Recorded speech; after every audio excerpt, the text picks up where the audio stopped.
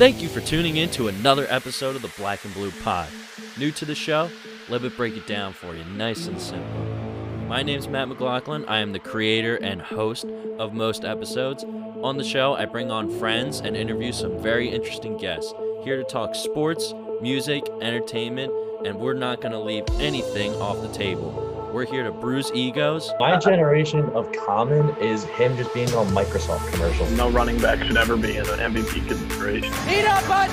Eat up! We ask hard-hitting questions. Goodfellas or The Godfather. This is dangerous work down here. Better guitarists with the name Jimmy. Jimi Hendrix or Jimmy Page. Are aliens real, yes or no? And have incredible moments that will leave you wondering. What the hell's going on out here? Thank you all for tuning in and enjoy the show.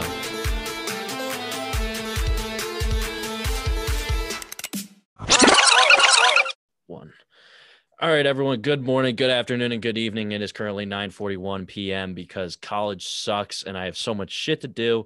So we're recording this pretty late, but I'm back with Timmy. We're going to be covering our favorite teams who love to just stab us in the heart with false hope and then absolutely be terrible when we hope that they are actually going to turn it around the most.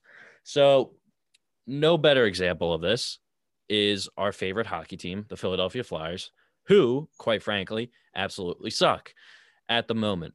They've played 2 straight games. They had a bunch of games postponed due to COVID protocols. They still haven't gotten back some of their top guys. I believe Giroux is still out, Konechny. They're not at full strength, to say the least. But that being said, they go into Lake Tahoe for the big outdoor game and lose 7-3. Carter Hart gave up a full-on touchdown to the Boston Bruins. Pastrnak, that whole line looks absolutely fucking incredible at this point. I'm going to toss this to you first because I want to collect my thoughts. Do you think that this Flyers team has any chance to contend as currently constructed, assume at full strength, I should say? No. I mean, but then again, I'm the notorious Flyers hater. So I was looking up some stats prior to us jumping on. And I know that stats don't tell the whole story, but we are, you say as currently constructed, and I understand that we're, I think, like the 5th youngest team in the league, I believe it said, per average age. So, which is surprising because you think about it, so many of our key players are like 29 or older. And I think this is what happens when the generational gap they don't combine perfectly. And that's in any sport, I think. But I think hockey, you can see it the most is that look at the Blackhawks. They were one of the most dominant franchises for the better part of the last decade plus. They won 3 Stanley Cups with the Kane-Taves, duo. And then that's all falling apart now. And yeah, like it's, they held on one too long, and they, the back end of, or these young guys that they got, I guess they just didn't draft well enough, or they didn't hit on drafts. I mean, they built that squad after being an absolute shit fest of a franchise for the better part of the early 2000s. That's how you end up with 2 generational players in Patrick Kane and Jonathan Taves, right? Yeah. And then you got Duncan Keith and Corey Crawford and all these other guys that they threw in there. But that, when you stop hitting on picks, this is what it looks like. For years, the Red Wings were always just for the first 2 decades of my life, the Red Wings were perennial Western Conference finalists or Stanley Cup finalists. Back when they had like Yzerman and the whole Russian 5, and they were playing absolutely dominant possession hockey. They beat one of what is probably one of the better Flyers teams of the last 30 years in that 97 squad. Oh my God, that was such a good team. Any other year, that team probably would have won, but they ran into an absolute dynasty. And so I'm mentioning that because they, and then they kept it going through the 2000s because even though they were picking late, they started to they got these guys like Pavel Datsyuk and Henrik Zetterberg, who, even though they weren't top picks coming out, they develop into stars, and that's how you keep a dynasty going for 20 plus years. Mm-hmm. And obviously the Flyers weren't a dynasty of anything. Like, we made that's how you stay relevant, and that's how you keep a positive momentum going, is by bringing in fresh blood that can come in right away after years in the system. You just keep the momentum going. They hand the torch off to the next person. And unfortunately, as Giroux's better years, the Giroux and Voracek and all those guys, we've already lost Hartnell and Simmons from that core. Couturier's even 29 and he can never stay healthy, unfortunately. As we lost those guys, these other guys are supposed to start stepping up more. And Morgan Frost is done for the year. He was supposed to be the new fresh blood this year. Yeah. Farabee looks positive. I like Farabee, but he doesn't seem consistent enough. Nolan Patrick clearly dealt with the migraines.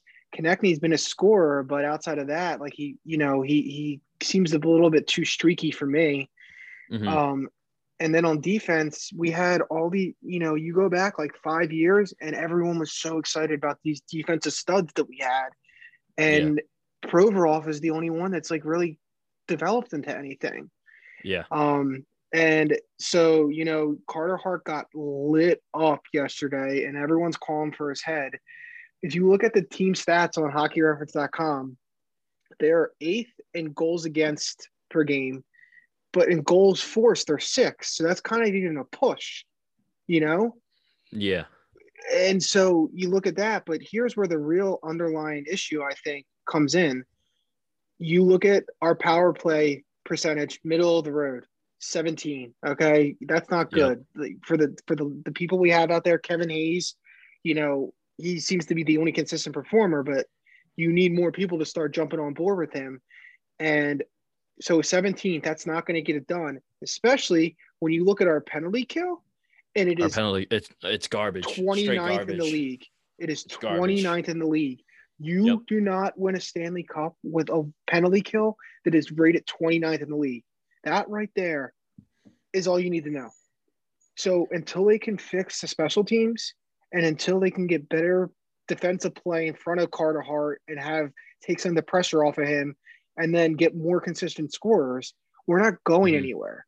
And I don't know what trade they can make. This is why in the offseason I was so adamant about trying to bring in the dude that eventually signed with, I always forget his name, but he eventually signed with the Blues. He was Mike Hoffman.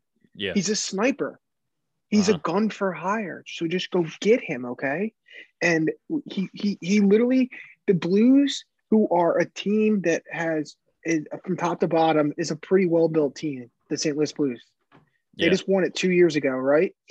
They're technically still the defending Stanley Cup champion. Oh, no, they're not. Sorry. I forgot that they went to the bubble. Sorry. So they won it in 2019, right? But they didn't get stale. They knew that you had to keep cycling.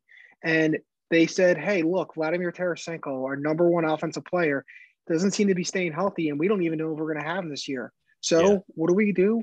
Let's go give Mike Hoffman a run. $4 million. You're telling me we didn't have $4 million to give to Mike Hoffman for 30 plus goals and, maybe 30 to 40 assists? Mm-hmm. I agree. We could use that offense so bad right now, Matt. And I just don't – Chuck Fletcher doesn't to me, he's not someone who's wheeling and dealing at the deadline. He doesn't seem like somebody who's going to go out there and make that massive trade. Yeah.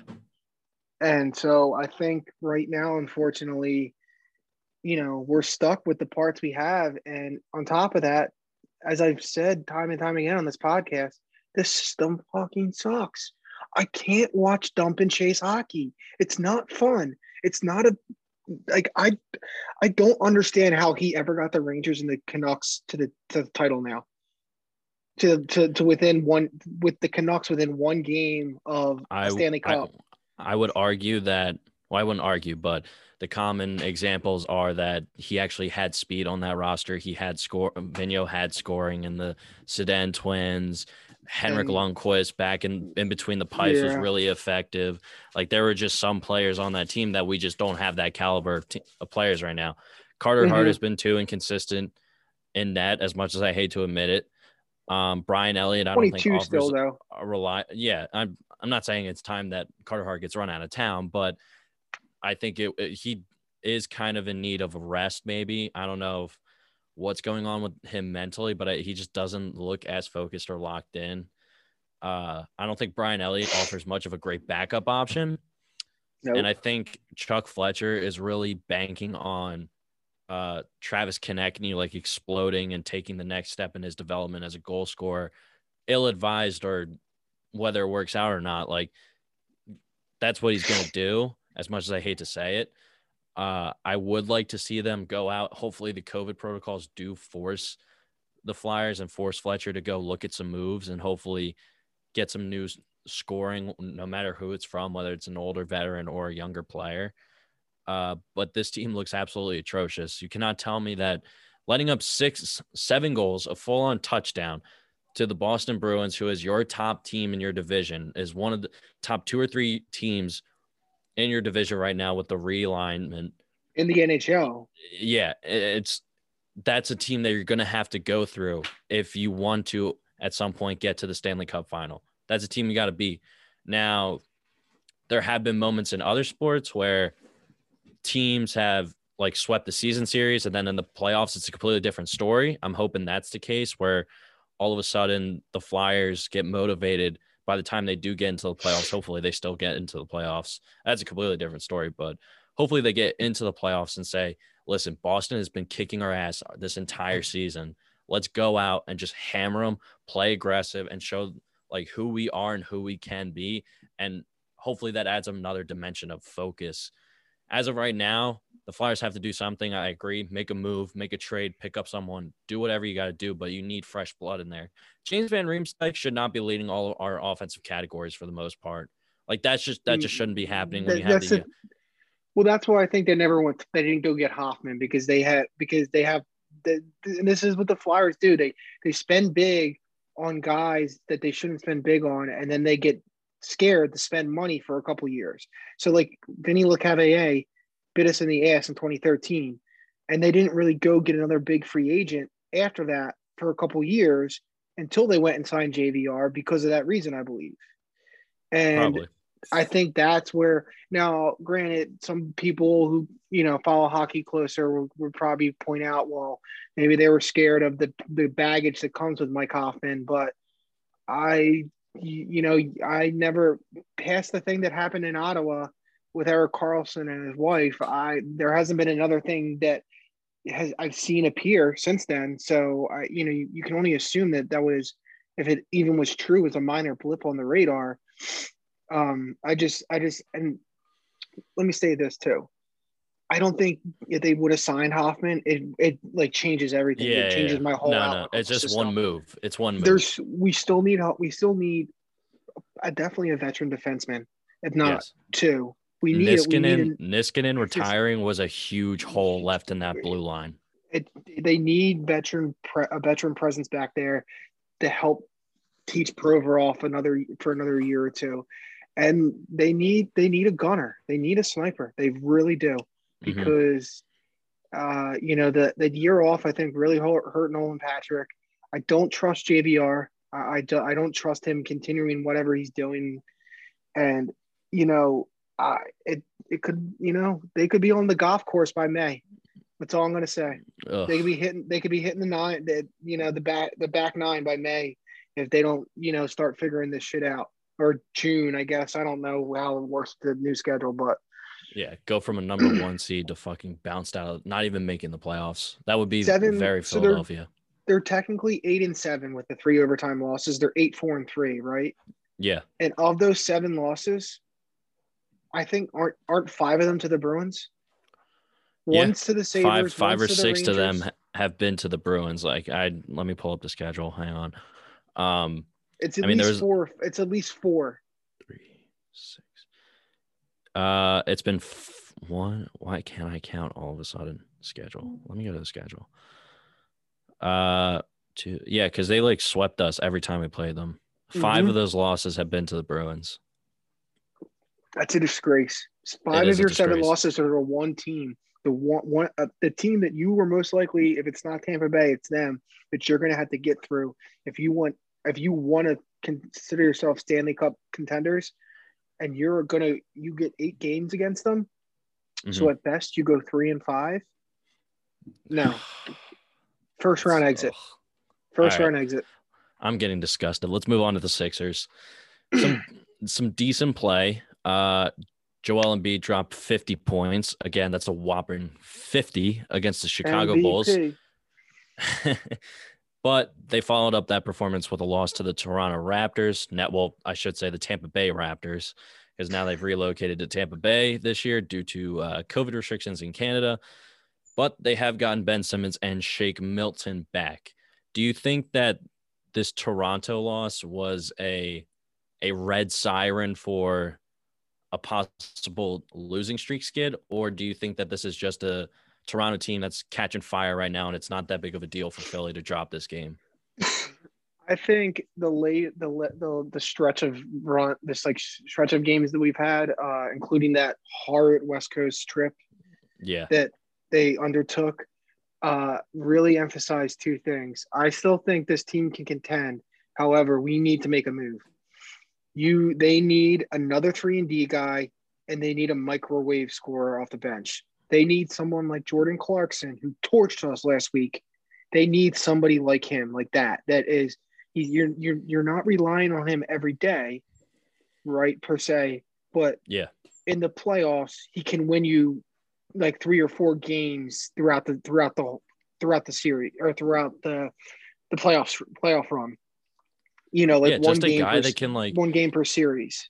To me, they're just missing someone who's a great combination of ball handling and shooting. Right now, I think that's Tyrese Maxey, who's very good on pick and rolls. But at the same time, Doc Rivers has to change up that second unit because it's been so inefficient. It's been incredibly inefficient. And I think getting Ben and Shake back will help in the short term. But Furkan Korkmaz, get the fuck out of Philly. I know. I saw I want him gone so fucking bad. 2 of those turnovers against the Bulls. I wanted to vomit. Even I could have made a better pass. He is not good enough to think that he could be a driver on offense and try and catch the ball and take a quick jab step and drive to the hoop. He's not good enough for that. And he's too inconsistent from 3-point range to even make a fucking difference. He's not good enough. He doesn't play defense either. He thinks he's this like Larry Bird type player. And it's like, no, you're like, we need you to shoot. That is it. I don't defend decently well. Just launch from 3 and fucking make them. That's it. And make them consistently. Confidence guy. He's an irrational confidence guy. He's Dion. He's like Dion Waiters kind of. And that's an insult to Dion Waiters. Yeah, that's true because Dion Waiters is definitely better. There's the conventional thought when it comes to the NBA playoffs for a while now is that you need 8 or 9. You need 8 guys. It's been 8, but last year I remember listening to KG. Kevin Garnett on Bill Simmons' podcast, and he said, "No, you need 9 motherfuckers if you want to win." That sounds like KG. Direct quote from KJ, and he pointed it out because he's like, "Yes, you're usually going to use a rotation bait, but you always have to plan for that injury that, without a doubt, it's going to happen." Yeah, he's like, "So you technically need to go to battle with 9. So we have our starting 5, but even then, like, you could probably upgrade someone for Danny Green and put Danny Green on the bench unit. And I think that might help because it would give them a veteran presence and someone to kind of be a leader because right now that's what they don't have. Like the White's not a leader. He's a veteran, but he's not a leader. Shake is Shake, but he's not a leader. Shake is Shake, but even he kind of comes and goes. Unfortunately, I love Maxey, but right now he's not ready for this moment and he's not going to be ready come playoffs. No, I agree. He's a little too inconsistent, and his inexperience shows. He had a play on Friday, and this is a classic Ryan Arcidiacono move, where he he drove to the hole, like just absolutely like abused Maxey, just drove right by him, boom, 2 points. And then he Sounds kind like a of Villanova guard. started lingering around. I don't even know who it was. It might have been Dwight Howard, who was just waiting for the inbounds to get it right back. And, knew that was waiting to see what Maxey would do. And Maxey fell right into the trap, threw a lazy ass fucking bounce pass. Howard didn't bother to come forward for it, just stood there like, oh, I guess I'll just wait for this ball to come to me. Archie Diacono swoops in, takes it to the hole, and then to add the compound to misery, Maxey clobbers him in midair when he already had the ball halfway down the hoop. So it's a 3-point play. So like that, in a span of about 15 seconds, he handed the Bulls 5 points. And, he'll learn from that. He's still young, but that's the kind of shit you can't be doing in the playoffs if you want to be a title contender. No, exactly. And I don't think it's reasonable to put all the entire, give the ball to Maxey and say, hey, lead this second unit and go take take over the second unit or take over this portion of the game. That's not reasonable for most players, let alone a rookie coming out of Kentucky with only 1 year of experience. Agreed. So I think Isaiah Joe is a great candidate for more playing time. I think he adds good length. He's not incredibly like Matisse Thybulle defensive level, but he still can offer you some versatility. He can handle the ball really well on pick and rolls. And when you want either Joel or Ben off the ball, I think he can. We've seen him make threes. He can go on a run where he's making everything from downtown. So I think I would like to see him get more experience, get more reps, but I agree. Get a veteran shooter, get a veteran microwave off the bench, a guy like what are the Clippers going to do with Lou Williams? Like he's not getting as much playing time. But Lou Williams has proven that he chokes it in the playoffs. Unfortunately. That's true, but I would be more confident in just giving the ball to Lou Williams and just letting the chips fall rather than going to battle with the roster that we have now and saying like, right. Furkan's checking into the game. Like, ugh, why do I need Furkan in my life? We need to make a change. Like you can't not like this without. So like, as we were saying, you have the starting five, and then you have Shake, Dwight, Tyrese. and Matisse. I don't think Isaiah Joe and Maxey really are going to sniff. So that's 8 right there. I think they will because I think Shake definitely. Well, you already mentioned Shake. I think Isaiah Joe will, depending on how Danny Green performs this upcoming stretch. Because if you look at the schedule right now, play Toronto again tomorrow night. We better come out like gangbusters and whoop their ass for how they played yesterday. Exactly. So we have Toronto, Dallas, Cleveland, Indiana, and Utah. We host 4 of those games.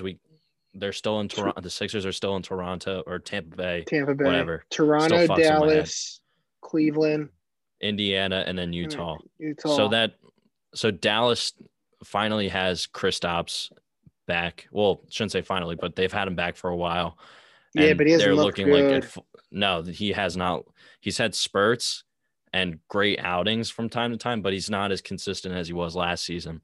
Cleveland is sitting Andre Drummond, who's their best player, for the most part until they trade him. Indiana. I want to talk about that if you don't mind after we go through this. No, so I'm just going to give my prediction for this record for the rest of the first half of the season. Indiana, very solid team. I think they're underrated in the East and could really give the Sixers a lot of problems. And Utah is Utah. That game to me is going to tell me how this team is going to look come playoff time, because how are you going to respond to hosting the team that Jordan Clarkson was talking trash, Rudy Gobert talking trash? And how are you going to respond to that? Are you going to come out firing and come out with that killer instinct, or are you just going to play quarter by quarter and just see how things go? So I think that's going to be a huge game, because that's going to be like a playoff. That's the rest of the games before the playoffs or before the All-Star break? Yeah. So overall, I think this record, I think they'll go 3-2. I think they could go positive, but they got to get a win against Indiana. I think they'll drop that Dallas game, and I think they'll drop Indiana, but I wouldn't be surprised if they drop that Cleveland game too. So I'm on the fence. I'm leaning more towards 3-2 just because I think they'll come back responding against Utah. I think they'll play well against Indiana. And then that Dallas game is going to be really interesting, but I think they'll win in this comeback game against Toronto because now they know, like, hey, we got to turn up and just absolutely go balls to the wall. So we have 4 straight at home after this game, after tomorrow's game. Yep. Finish the regular season at home. Yeah, 3-2. I agree with you there, but I'd like to see it 4-1. Oh yeah. You know what I mean? So as long as we win that Utah game, I will be Utah and Cleveland. Those are 2 games they must win. Any other game, depending on how it goes, I'm complicit with the result. I would say Utah and Indiana. I would say those are the 2 must wins. Because Indiana is like the only other team that has like a solid outside of Brooklyn, Milwaukee, and Philly. And that's the other thing. Brooklyn is really starting to Milwaukee's going one way and Brooklyn's starting to worry me. I didn't think Brooklyn it would be able to work, but somehow who would have thought? Surprisingly, the 2 of them were we knew KD was always going to be willing to give up shots, but I'm surprised that Harden and now granted they don't play defense worth a lick. But they can score with anyone. Our main advantage right now is they don't have a single freaking person that can stop Joel because the corpse that is DeAndre Jordan isn't doing shit against him. That's why I think it was so stupid to get rid of Jared Allen in that trade. But what are you going to do? They knew they were going for broke in that trade, and they were going to have to part with some players that they didn't want to part with in the end. Kind of like that Paul George OKC trade where they Clippers had to give up like Shai Gilgeous-Alexander. The Clippers did not want to give him up.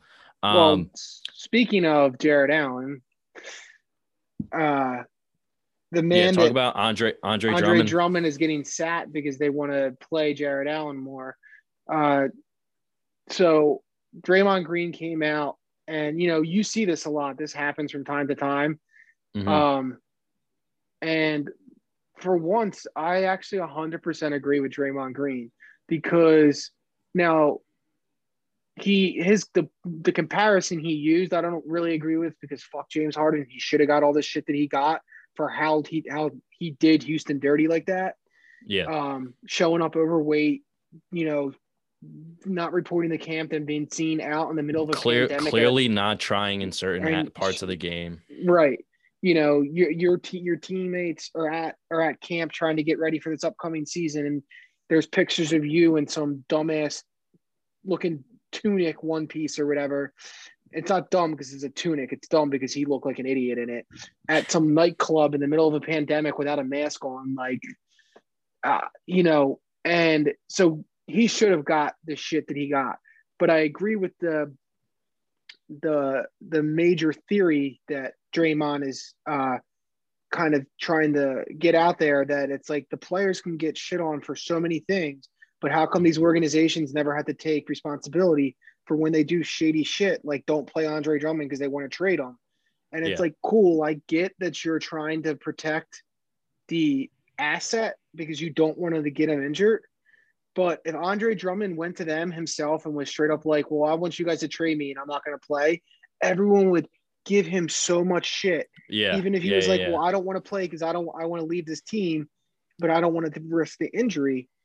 Mm-hmm. But when it's flipped, the Cavaliers aren't, and Dan Gilbert and his scummy ass aren't, and it's bullshit. It's a double standard. And I agree with Draymond. I agree with Draymond Green, and something needs to be done about it. Adam Silver needs to step up, and it needs to be like, listen, you have a week, or it should be like a week maximum, or like if you end up playing like 4 games in that week, a 4-game maximum.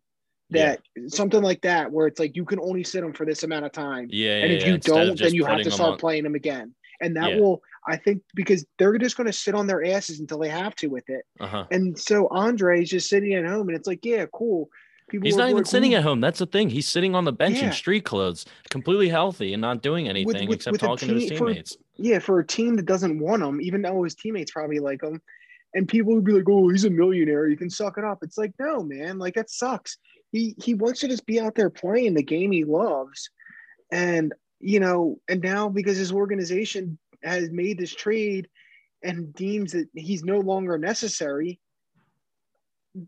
he just has to sit there and not be able to do anything. Yeah.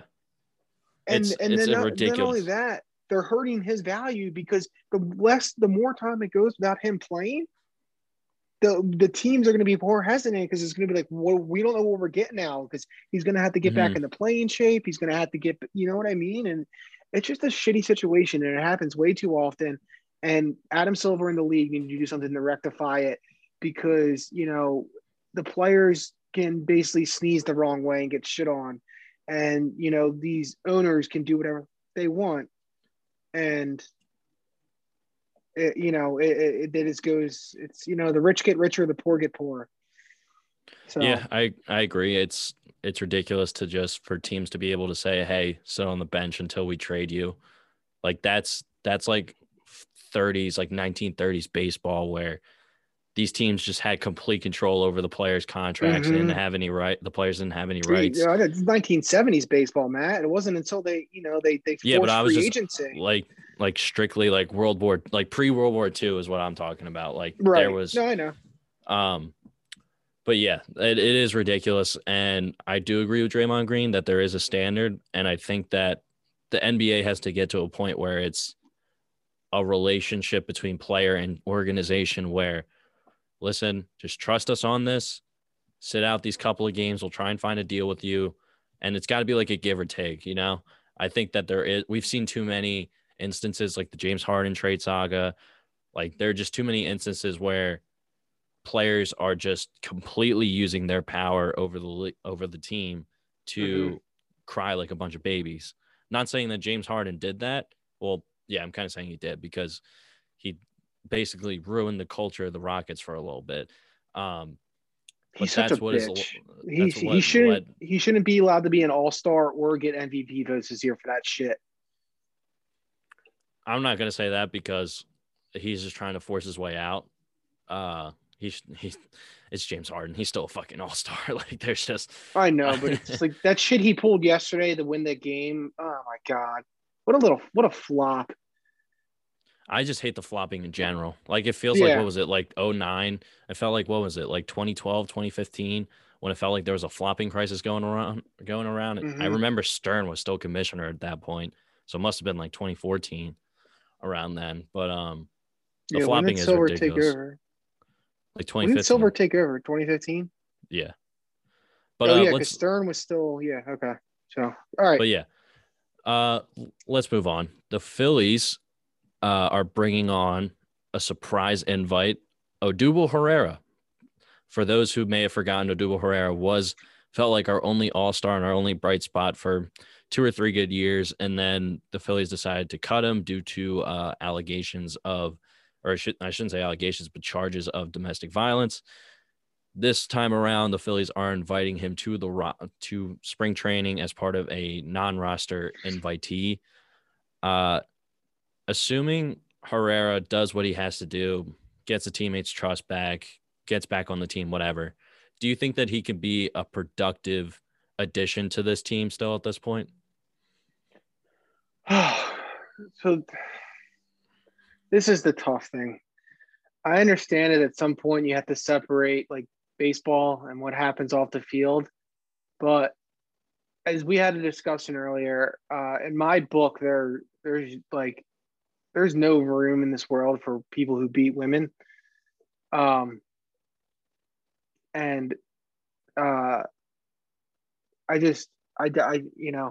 don't agree with it. I think if you do it, you're a scumbag and a piece of shit and you deserve the rot in a prison cell. I just don't, there's nothing about it that I like. That said, the girl eventually dropped the charges. He's faced his penalty, and he's it's been 2 seasons now he's basically missed.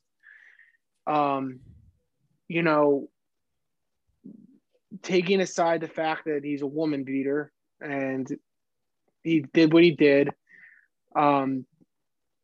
if he's seriously sorry about what he did, and he's learned his lesson, and he's taken the time, and he's truly, like, I guess say rehabilitated and wants to do better, and is sincerely sorry for his actions. Yeah, give him a try, man. If he can get back to how he was playing the year that all happened was, yeah. So like, what was that? Well, in 2018, 2019, yeah, he was both years. He was pretty good. Mm-hmm. He was fun to watch play. He had developed into a really solid hitter. He was a decent fielder, a little clumsy, but I mean, it couldn't hurt. We need another bat off the bench or in the outfield. That said, if he returns to form and his teammates accept him and everyone, sits down and talks to him and says, hey, we accept your apology. We want to help you grow as a person ourselves. And he's welcome to the clubhouse. Mm-hmm. And he somehow makes the team awesome. But at the same time, I'm not going to lie, it's going to be hard to cheer for him. It really is. I agree. It's going to be hard to sit there and be like, yo, Odubel, and like laugh at the dumb shit that he used to do that was so funny, because it's like, yo, Odubel, El Torito. No, Odubel, because, was this the first time? Was this the only time? Had there been other instances? And this girl who is, mind you, a 19-year-old, and he was 27. So let's start there. Like, there's that too. But in the end, yeah, it's, I'm glad he's getting a second chance, because I think everyone deserves a second chance. But he should be on a very thin leash, and you mean short leash? Yeah, sorry, thank you. Long day at work. It's a very short leash, and if he comes in there and shows that he is sorry and that he's willing to, repent for what he's done, not to like be too religious there, but like, he comes in, puts his head down, works his ass off, is a good teammate, is a good person off the field, does what the organization asks, then okay, I'm all for it, especially if he's still got the talent. But if he comes in and is just like, oh cool, I got my second chance, and just goes back to being like, his jackassery, like, then I want nothing to do with it. Like, you're getting a second chance. You're lucky you're getting a second chance. Yeah, like, take it seriously. Here's my take. As much as I would like to separate outside instances and charges and arrests or whatever, like, I understand what the Phillies are trying to do. Like, he's still set to make $10 million this year. Like, he's still set to make money whether he plays or not. So I understand the Phillies saying, hey, we're still paying this guy on our payroll. Let's just try and see if he has anything, if he has the talent, if we think we can get him back into shape, get him back into this game, then why not give it a shot and see what happens? We have Joe Girardi, who's a World Series winning manager. We're starting to get the right pieces around. We got JT Realmuto back. We got Didi, who's a quality shortstop, and from all accounts, nothing bad has been reported about him as a teammate. He's a great, everything you hear is that he's a great teammate. He's a great clubhouse guy. Yeah. So if like those clubhouse guys like Girardi, like Reese Hoskins, like if the big names start backing him up and saying, listen, he's talked to us about this behind closed doors. We believe that he's rehabilitated and he's done everything that he needs to do. He just says that he wants to put his head down, the whole 9 yards, all that. Then I'll be more willing and open to see how he proves himself. Like you said, if he just goes back to I shouldn't say but if he goes back to acting like nothing ever happened, or he thinks that he can just slide right back into his celebrations and stuff like that, then that's where my hesitation and my doubt is going to be, because you can't just go back and expect everything to be all right. You got to be a pro's pro. You got to reestablish yourself as one of the best outfielders on this team, let alone in the whole league. But like I said, if the big clubhouse names and the big leaders start stepping up and the press say he's doing everything that he needs to do, then I'm willing to give him a second chance and just to see what happens. But I thought it was a really interesting storyline just to see how this all Culture. pans out. Yeah. Culture is the culture in the Phillies locker room strong enough to give this guy a support system and have him be willing to adapt. It's both sides. The Phillies got to have the right culture, and Odubel has to be willing to make amends and say, "Hey, I fucked up, guys, but I'm here, and I'm going to do everything I can to make it right for you, for the fans, for my family, for the victim's family, for everything." And those two things need to happen. If they happen, I think it could be a successful story. He's just got to be prepared. He's got to know that if there's fans in these stadiums this year, he's going to catch shit if he's on the team. People the Mets fans especially are going to be waiting to just eat this kid alive, and he's got to be ready for that. And so we'll see. It's an interesting storyline, and it's definitely something to keep an eye on during the spring training. Definitely. But let's move on to the Eagles. In the last episode, I gave my take on the Carson Wentz trade. The Eagles aren't done making moves, though. They are officially, once the new league year begins, they're officially releasing DeSean Jackson, and they're also expected to release Alshon Jeffery Bye-bye. to youth in their receiving core. I'm just going to give my take on the Jeffery and Jackson releases before you go into give us your reaction on the Carson Wentz trade. If you haven't heard my reaction, go check out the last episode. I gave it all there, left it all on the line. As for these two receivers, DeSean Jackson and Alshon Jeffery, it pains me to release DeSean Jackson again for a second time, but I understand he was riddled with injuries throughout his 2 years in his second stint with the Eagles. He gave us some incredible moments, gave us some incredible nostalgia, especially that first game of the season against Washington 2 years ago or a year ago, where he popped off and had like 100+ yards, had like a 54-yard touchdown. And then this past season, 81-yard touchdown from Jalen Hurts. That he gave us some good moments, but in the end, it's just smarter for the Eagles to go younger. And I got to give the front office credit for this one. They're making two smart moves. Alshon Jeffery really changed his perception within this city after it got leaked out that he was the anonymous Eagle making reports of talking about how bad of a leader Carson Wentz is and all that stuff. It just wasn't going to work out. Jeffery isn't built for this team, that the direction that they're going in with this quarterback. He needs someone who can stay stationary and launch it from deep.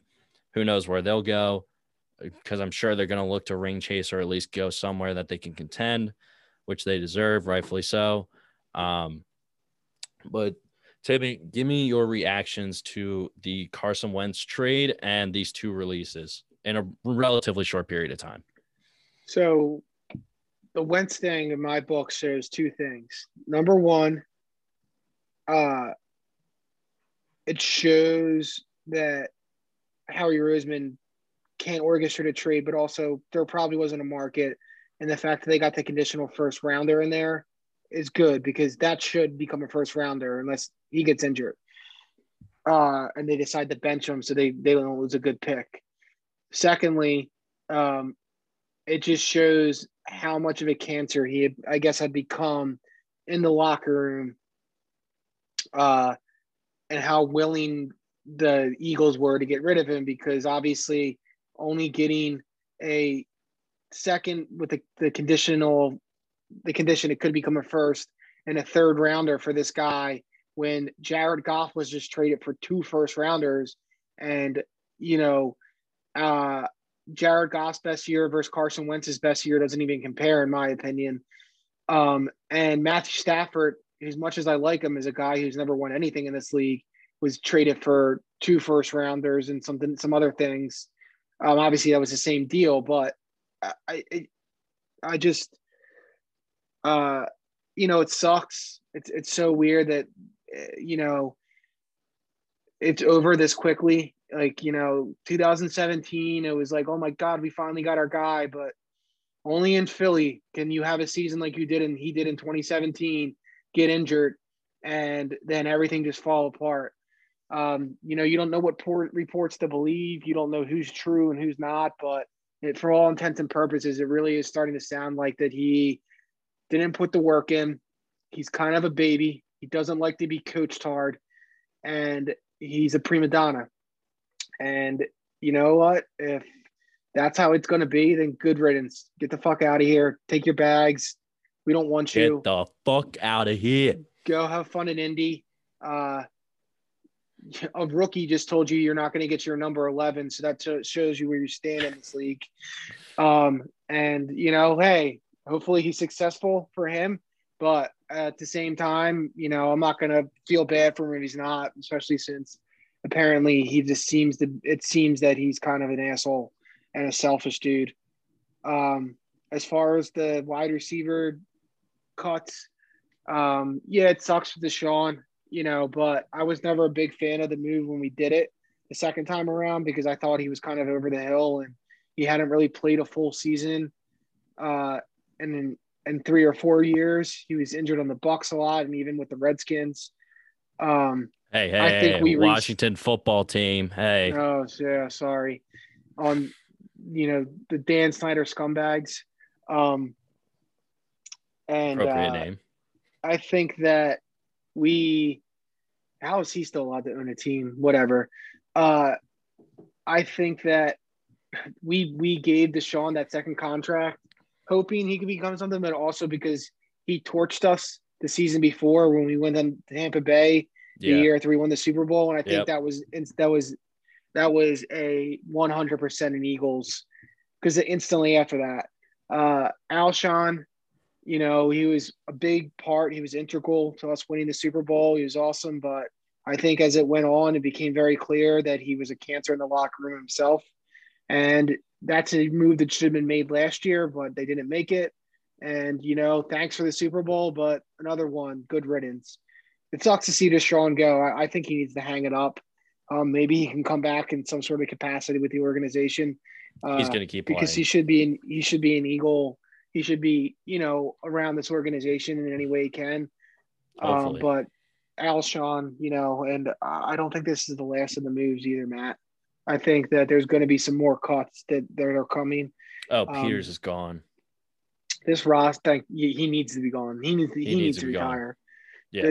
This roster needs a major overhaul. And after that introductory press conference, I'm starting to question whether or not this is the right guy for it. And Sirianni or however you say his name. That was the whole fucking point of hiring him, was to be the guy who could fix Wentz. And now we fired our only fucking Super Bowl winning head coach. We released the guy who was supposed to be our starting franchise quarterback. And now we may possibly – there are reports, John Clark reported of NBC Sports Philly, that Jalen Hurts isn't necessarily guaranteed the starting role either. So we may draft our third franchise quarterback over 4 to 5 years. Yeah, I don't think I don't think they are – They have no idea what the fuck they're doing. I'm going to be honest. The front office has no idea what the fuck they're doing. They're not as in love with Jalen Hurts as they made everyone believe. And I don't get it. Why not, man? Just give him a shot. He looked solid, just a young, so they're gonna go and waste another fucking top 10 draft pick on a QB. Draft Micah Parsons, draft Jamar Chase, draft a weapon. Yeah. You don't need anyone else at fucking quarterback. I would love Michael Parsons at 6. I would love Michael. We haven't had a stud linebacker since Trotter, and then before him, Seth Joyner. We really have not. We have not had that guy in the middle. The D line is getting up there. In 2 years or so, Brandon Graham and Fletcher Cox are going to be absolutely fucking useless.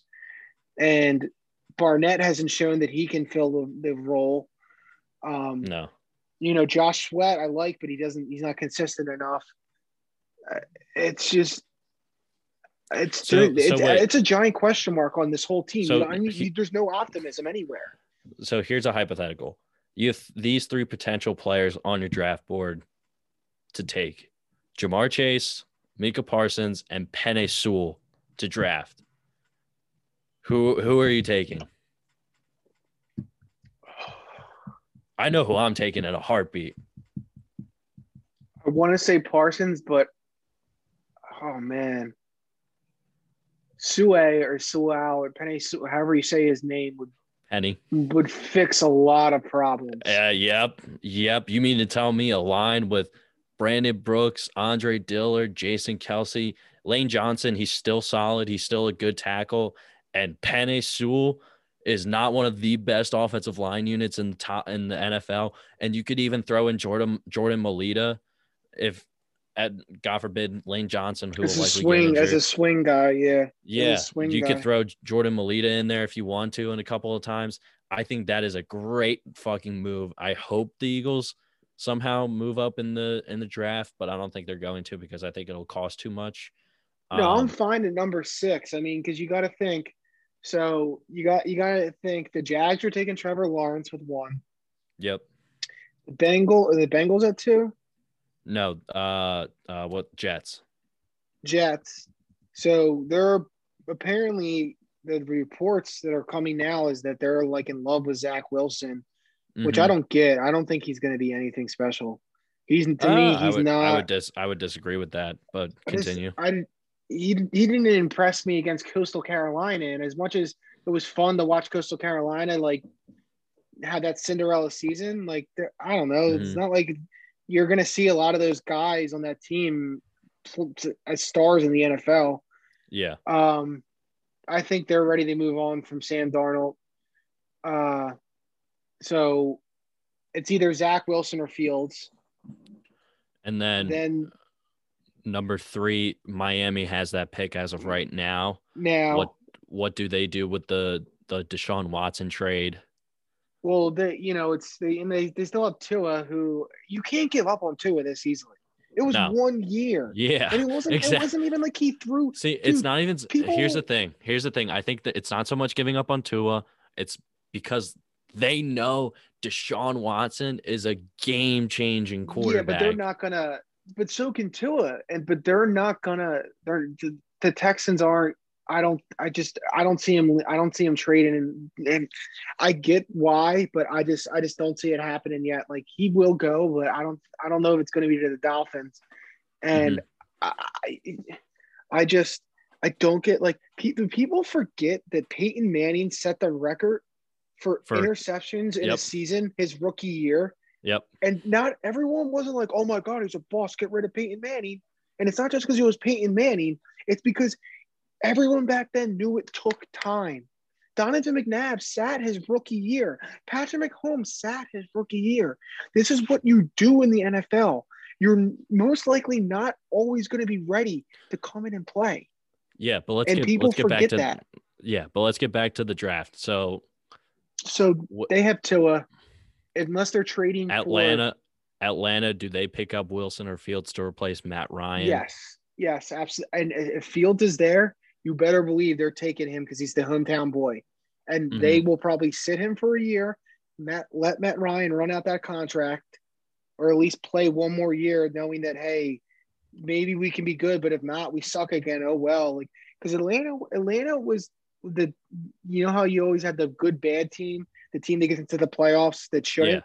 Yeah. Atlanta was the opposite, is that team that's the opposite. That's the bad, good team that lost a couple close games and injuries hit. And before you knew it, they were so far behind the 8 ball, there was no point in making it up. This Atlanta team is the NFL version of the Lob City Clippers. Yes. That's what they are. A team with so much talent, so much firepower, yet cannot get over the hump. They're the Anaheim Mighty Ducks from the mid-2000s who constantly choked away the Western Conference Finals or Western Conference semifinals when having leads and then choking it away in 7 games. They did it like 3 or 4 times. Exactly. So then who's 5? Cincinnati. That's where the thing is. Do they get Penei Sewell? Yeah. God, I just butchered his name. Penei Sewell to. So they'll take him because their line is so atrocious. They need to. But here's the thing: to keep Burrow upright.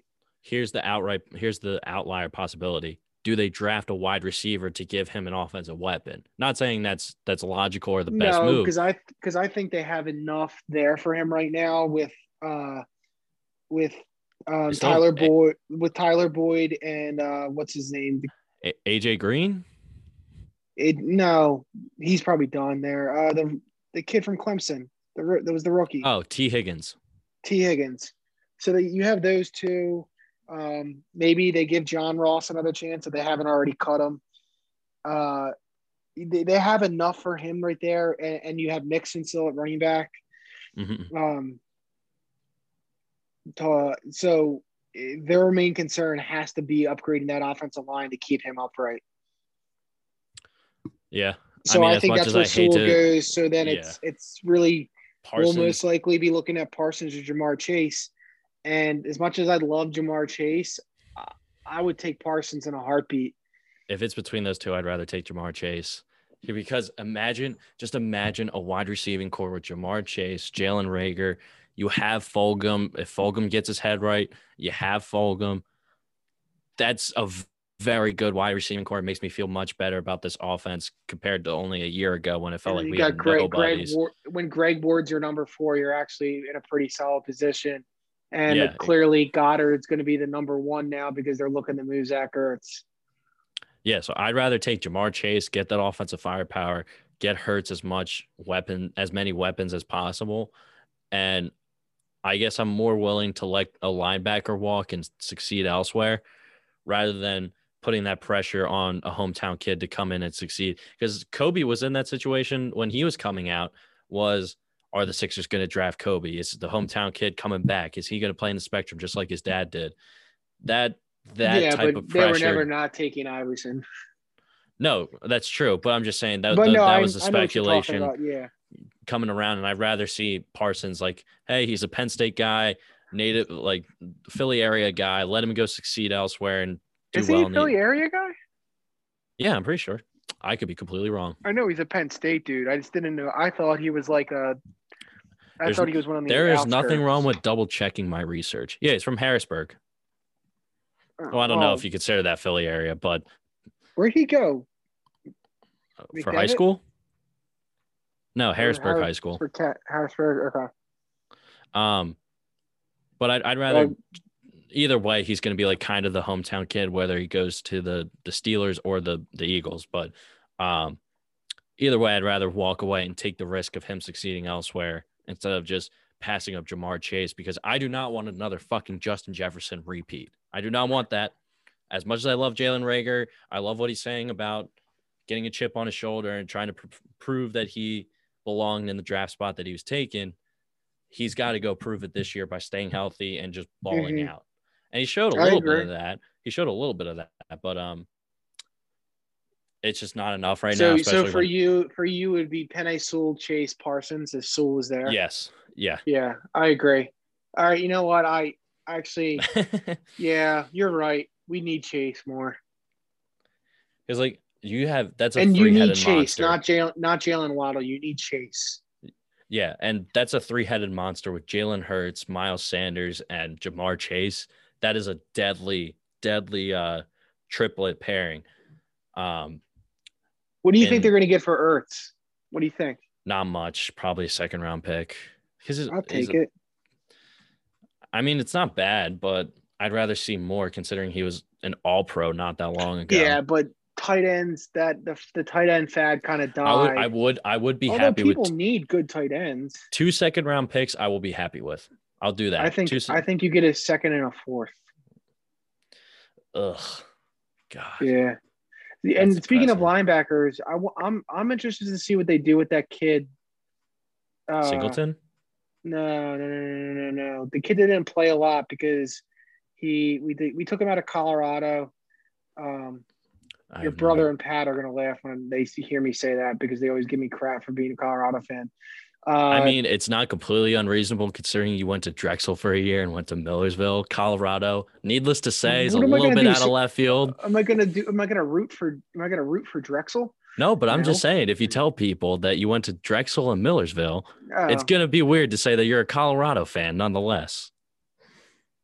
I should. I liked Rashawn Salaam when I was growing up. He's the man. I'm not. Hey, you don't gotta explain it to me. I understand it. No, it's weirder that I like Vanderbilt. You kidding me? That is true. Kumar Rocker coming out of the gates with a stud performance today. Was it Edwards? TJ Edwards? No. TJ Edwards is a Wisconsin kid. Oh, right. Davion Taylor? Yeah, him. He's the kid who was the Seventh-day Adventist church kid who he like only played one game in high school because his religion doesn't allow him to play recreational activities until after the sun goes down on Friday. Yeah. And because his games would start on Friday when the sun was still up. Yeah. He played one game, so he went to junior college and then he went to Colorado. But he's got really good speed. He's a menace. The problem is he just doesn't know the game too well. So I'm interested to see what they're going to do. I mean, they took him in the 4th round, so they clearly think he's got the skill. And all the reports, all Kuiper and McShay and them ever said, and all the reports you ever read said, if this kid had played more and even possibly at a higher institution or played more than just 2 years of D1 football, he had the skill to be a round 2 pick. Yeah. Well, hey, for all of our listeners, Davion Taylor, name to keep an eye on as the Eagles. Well, that's the thing, because you barely heard anything about him this year. Yeah. So it worries me that he's not understanding the playbook. But then again, now it's a new playbook. And they're going to be more willing to give their young kids more playing time. Who did we hire as our defensive coordinator? At this point, I try and forget certain things about this fucking team and this fucking organization when we have such a shitty offseason like we've had. What the fuck? Okay. Jonathan Gannon. Jim Schwartz's son of Rich, St. Joe's Procreate. I have no idea. He was Indy's defensive coordinator, so he worked with Sirianni last season. D-backs coach. Yeah. All right. So anyway, we'll see how that goes. But let's move on to some college hoops because do a little bit of a wrap up here. Michigan beat number 3 Michigan beat number 4 Ohio State, and for some reason there was no movement in the pollings at all. For anyone who needs a refresher, top 5 remains unchanged: Gonzaga, Baylor, Michigan, Ohio State, and Illinois in that order. Alabama, Oklahoma, Villanova, and Iowa and West Virginia rank out the top 10. Florida State moves up to number 11 after being number 16. Houston takes a tumble 6 spots to number 12. Just other noticeable fallings or raisings. Virginia fell down 8 spots to number 15 after losing to Duke. Kansas moves up 6 spots to number 17. Texas Tech falls down 3 spots to number 18, and they're currently losing by 2 points to Oklahoma State. How many spots did Florida State climb? Florida State climbed 5. They're at number 11. Told you, man. And then they're getting scary. Tennessee fell down to number 25. They fell 6 spots. Missouri fell again to number 24. They fell down 4 spots. And San Diego State cracked the top 25. They're number 22. And Arkansas moves into number 20. They came up 4 spots. So, I mean, the only games that caught my attention were Duke and Virginia. Duke won, obviously, which is why we're talking about it. And then Michigan and Ohio State, which for some reason led to no movement in the AP polls, which made absolutely no sense to me. If a number 4 loses to a number 3, they fall. No matter what, they fall. Especially when number 5 absolutely demolished a team who at the time was 13-0 or 13-1 on their home court, and they went in there, and team in Minnesota who could make the tournament, and Illinois went in there and absolutely bent them over a table to the tune of a 31-point win. They destroyed them. Diosimo had another triple-double. It's incredible.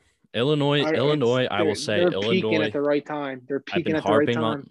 We've both been harping on Illinois for this season. They are an incredible team to watch. And they're a team that you will be caught off guard by the fact that they're number 5, but make no mistake about it. They're one of the top 5 teams in the country. That make no mistake about that. But let's talk about You this. know what caught me off guard too is Oklahoma. How they're number 7 right now. That It's crazy. That's also wild. Duke. Let's see. So Duke in Virginia. Duke is now on the bubble watch. All the networks are going to be pushing for Duke on the bubble. After They're Coach 3 K, games over. after Coach K was trying to get the season canceled because it was obvious his team was so bad. Now all of a sudden he wants the season canceled. Does this Duke win mean anything, or is it just ACC is just so wild at this point that it should be expected? I mean, it's a nice win, but that Virginia lost both games last week. Florida State beat the shit out of them too, I think. Well, Duke didn't beat the shit out of them, but Florida State beat them by like double digits. Yeah, we were recording that night. I remember that. Yeah. That's telling you, watch out for Florida State. I honestly think Florida State's the best team in the ACC. I don't think it's Virginia. But you know it. I said it. I was in a group chat. I think I said this before with my 3 good friends from Millersville. 2 of us are UNC fans and 2 of us are Duke fans. Mm-hmm. And so I texted it and I said, "Oh, here we go. The push to get Duke into the tournament. You guys are you're going to be back on the bubble." Literally the next day, Joe Lenardi, and it's on ESPN. "Welcome to the bubble, Duke." For what? Like, yeah, cool. It's a win. It's a big win. I get it. You beat them, but it's not like you destroyed them. You won. You blew a lead first of all, and then you almost lost in a last-second heave.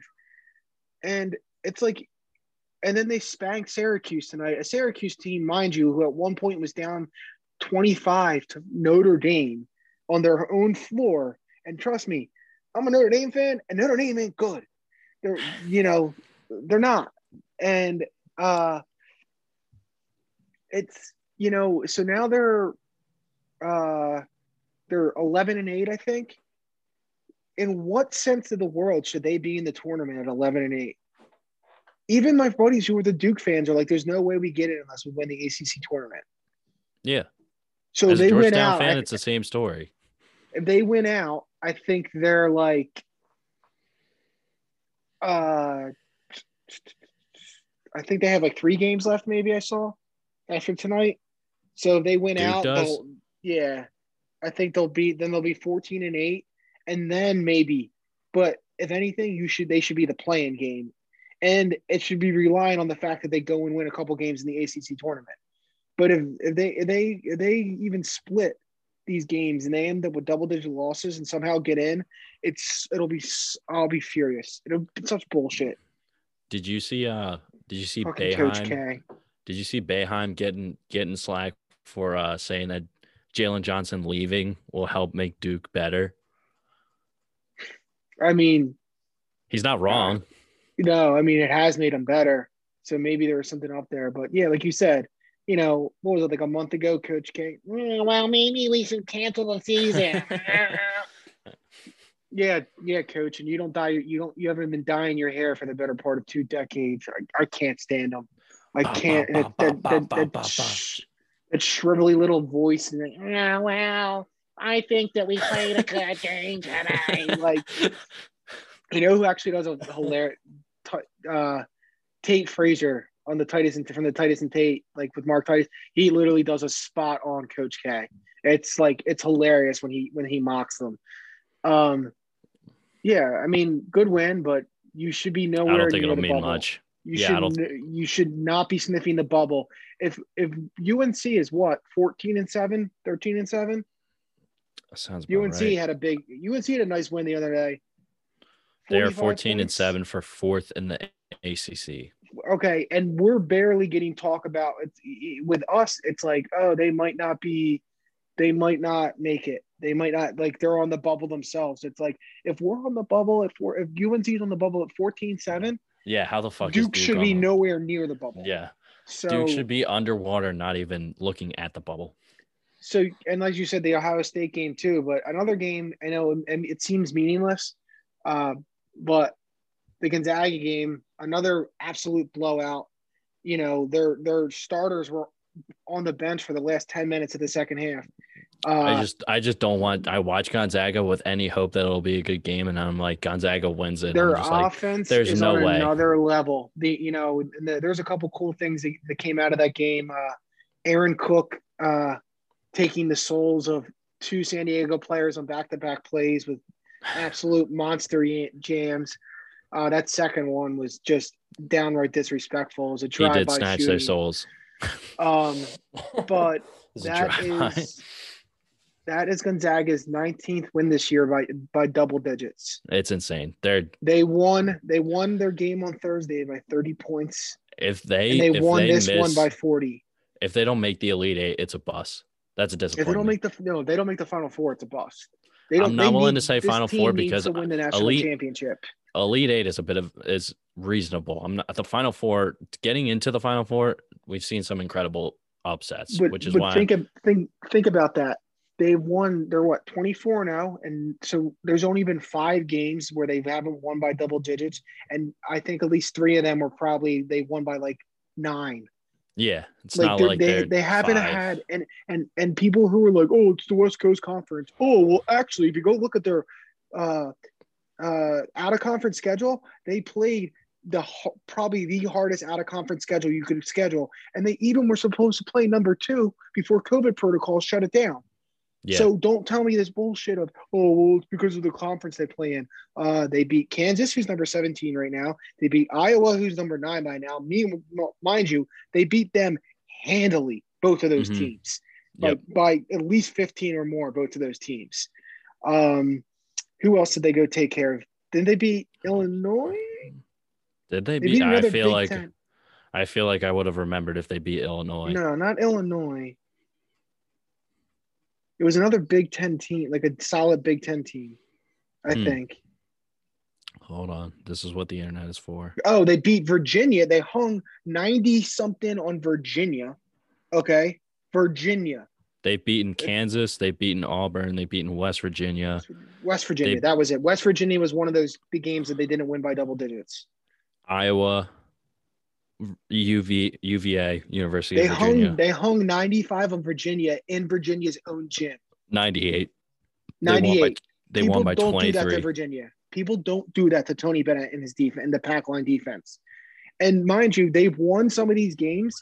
People are like, oh, they probably have just shot a shit ton of threes. They won by 40 the other night, and they only hit 4 threes. They put up 110 points, and you only hit 4 threes. That's Golden State Warriors level offense. That is how insane this offense is. Yeah. It is literally a symphony to behold. Anyone, I get it. It's late. They play late, but just take 10 minutes out of your day when Gonzaga is playing one of these next couple games and watch their offense and just see how amazing it is.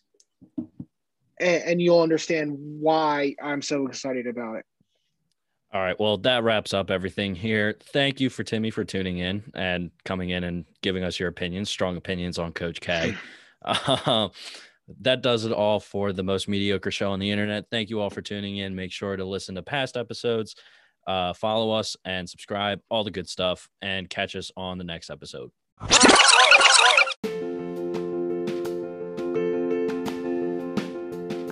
What's up, guys? Matt here. Thank you all for tuning in to another episode of the podcast. Cannot do this without you. Make sure you're following us on all of our social media platforms and whatever podcast services you use to listen to the show. Once again, cannot thank you guys enough, and catch you on the next episode. Thanks.